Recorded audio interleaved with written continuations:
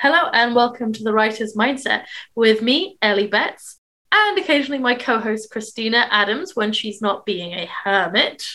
We're currently on summer break, but we've put together some compilation episodes sharing some of our favourite clips from the last year of the podcast. This week, we're talking about getting to know your characters and using your theme to give them even more depth.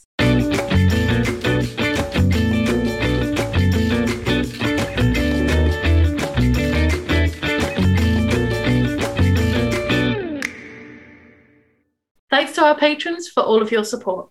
Our patrons can listen to episodes early, suggest questions for our guests, and get access to our patron-exclusive bonus series, Healthy Habits, where we share the top tips to help you become your happiest, most productive, most creative selves. The series has helped our patrons to get more movement into their lives, solve plot problems, and find simple ways to add healthier foods into their diet. And these small changes can make a big difference to your writing. Want to find out what all the fuss is about? Head over to patreon.com/writers mindset. So your major characters are your characters who generally represent the theme. They play a major role. They are significant in terms of page time. They tend to have character arcs as well. There's usually only a handful of them. Now, the first thing you need to ask yourself is, what are they doing in your plot? They should both be having an impact on the story as well as your protagonist, be that in a positive way or a negative way. They could be being an obstacle if they're like part of the antagonist's crew, or they could be like a best friend or a joker or a teacher or whatever.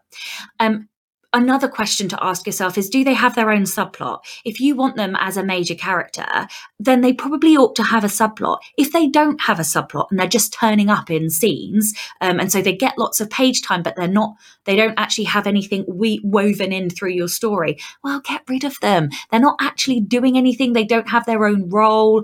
They don't have a why for being there, which is something that they need to complete themselves. Do they connect to the theme? That's another question.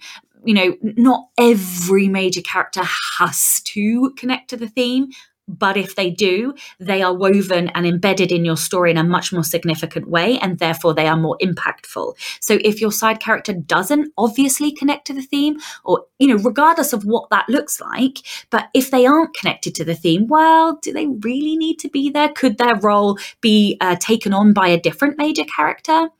Another question to ask yourself is, are their characters doing the same thing? So do you have two different types of teachers? Well, do you really need that? Could you bury them in one character, or could you take the key actions that person is doing and add them to two different characters, for example, rather than just having multiple roles? The one exception to that is in like a group of friends, so like the group of allies, typically you will have a group, especially in stories that are heroines' journeys rather than hero journeys, where having that group of people and collectively going together on the journey is much more important. So ally in the core archetype term is more likely to, you're going to have lots of them, but each one should be doing something different. They should have a different relationship to the protagonist.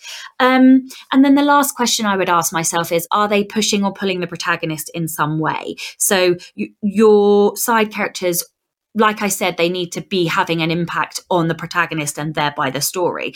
If they are not pushing the protagonist to either do something, or pushing them away from something, or pushing them to think, and they are not also pulling them through on the journey, or pulling them away from the villain, or pulling them away from making a mistake, on and on and on, then what are they doing and what impact are they having? If they're not doing one of those things, they can probably go. So if you think of story as like a body, the soul of your story is your theme, what your story is really about. The heart of your story is your protagonist. And then your side characters are your arteries. So they're feeding your protagonist. They feed the heart of your story. And without arteries, your heart's a bit buggered anyway. So, you do need them. These side characters, they create different viewpoints. They create points of conflict and obstacles obstacles. They challenge your protagonist. They support your protagonist. They are there to help your protagonist reflect and think in your story. So yeah, I suppose the way I look at it is that if your book was a maths equation and your protagonist was like the solution to that maths question, your antagonist would be a completely incorrect answer to that maths equation, then your side characters are all the workings out along the way, and all the things that you discard or maybe you take with you into your formulas to work out that maths sign. So yeah, they are really important. I love that maths equation. That's such a nice way of looking at it. And something that really stood out to me in the book, which, believe it or not, despite 4 years of studying creative writing at university, we never talked about theme. Oh, never. What? Wow. I know, don't even. And I should mention, when I did my MA, I focused on poetry and script. Okay. But certainly when I focused on fiction, there was no mention of theme. And it's something that kind of evolved naturally in my books. But I never thought about how side characters can reflect the theme in different ways, like different sides of how important love is, I think, is the example you use in the book. Yeah, exactly. Yeah, so side characters, like essentially your protagonist should be the embodiment of whatever your theme and key message is. Your antagonist is the opposite of that. So like in the case of Hunger Games, the theme is sacrifice, and that is what Katniss does. She sacrifices herself consistently. President Snow sacrifices others, which is a complete opposite action to what Katniss does.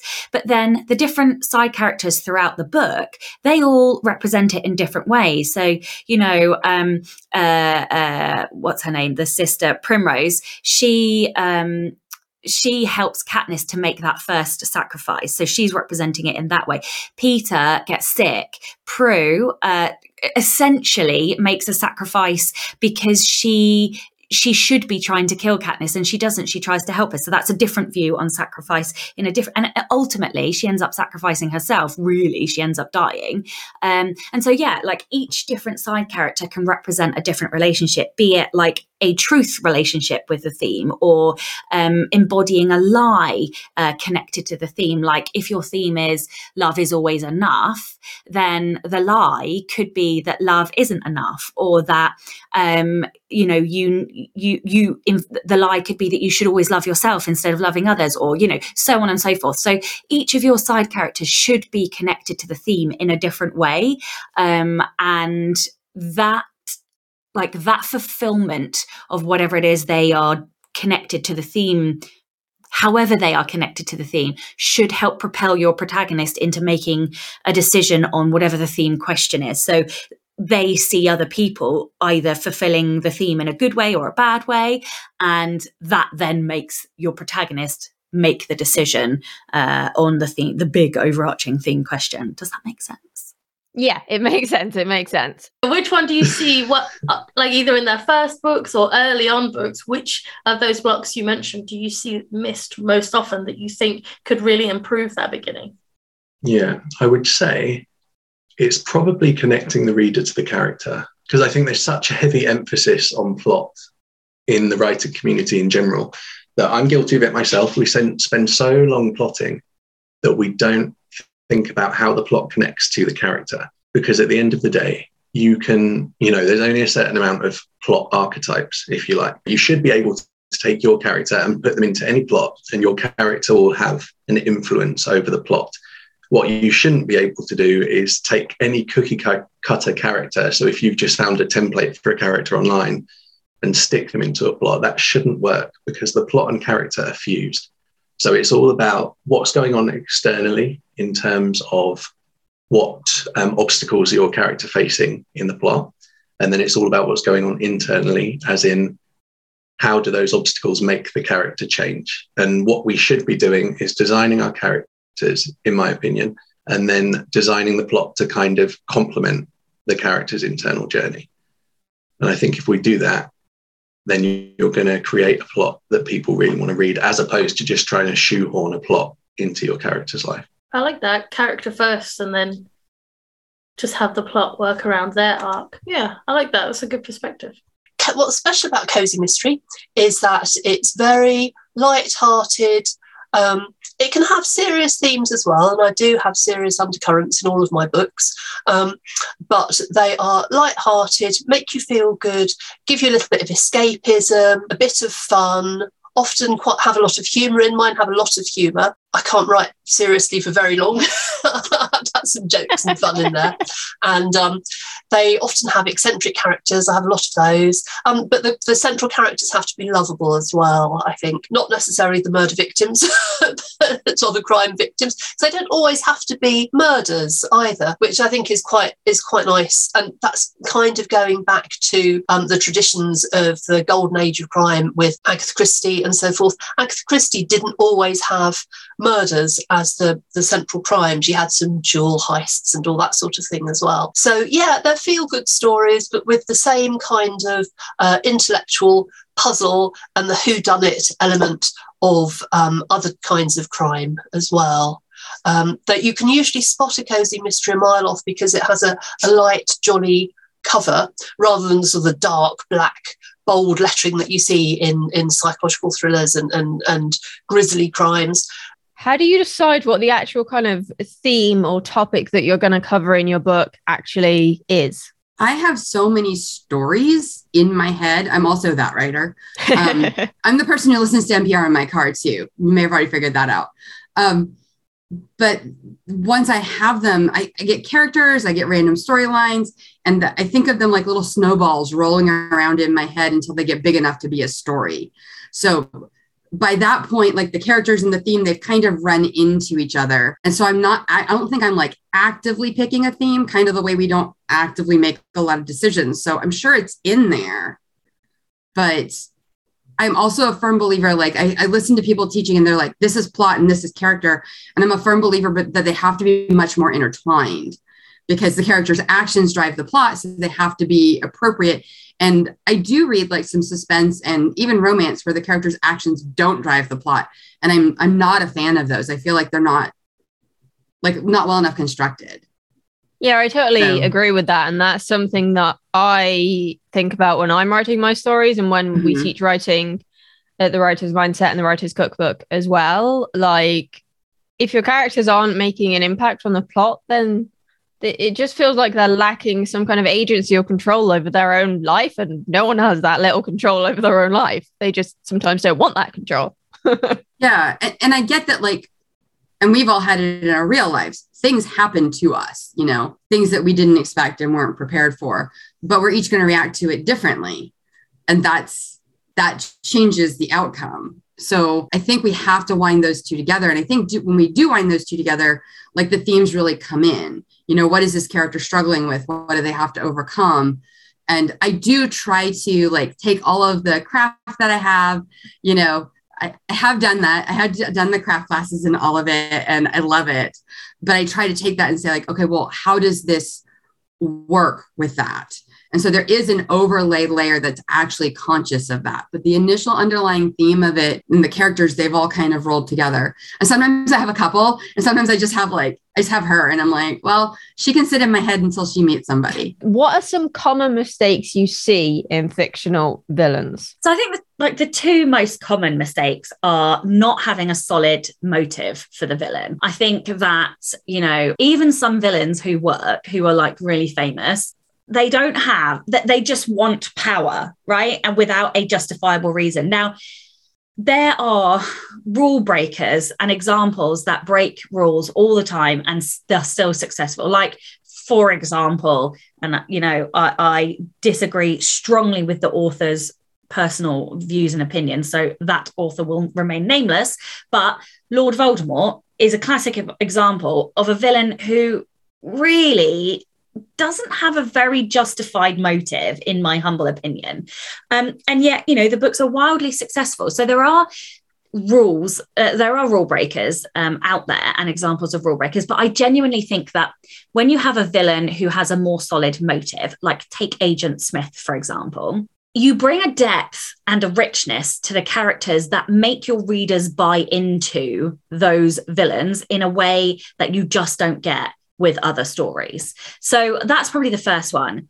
And then the second one is not matching the villain and the hero close enough closely enough together. Wait, what are words? You know what I mean? So basically, like the hero and the villain should be aligned, and we might talk about this a little bit more in terms of like thematically they should be aligned, like motivations, goals. They need to be connected so that whoever wins, the win impacts the loser, and because that then you get a more holistic story and a more like fully like it's closed off and satisfying to the reader when you do that. So yeah I agree.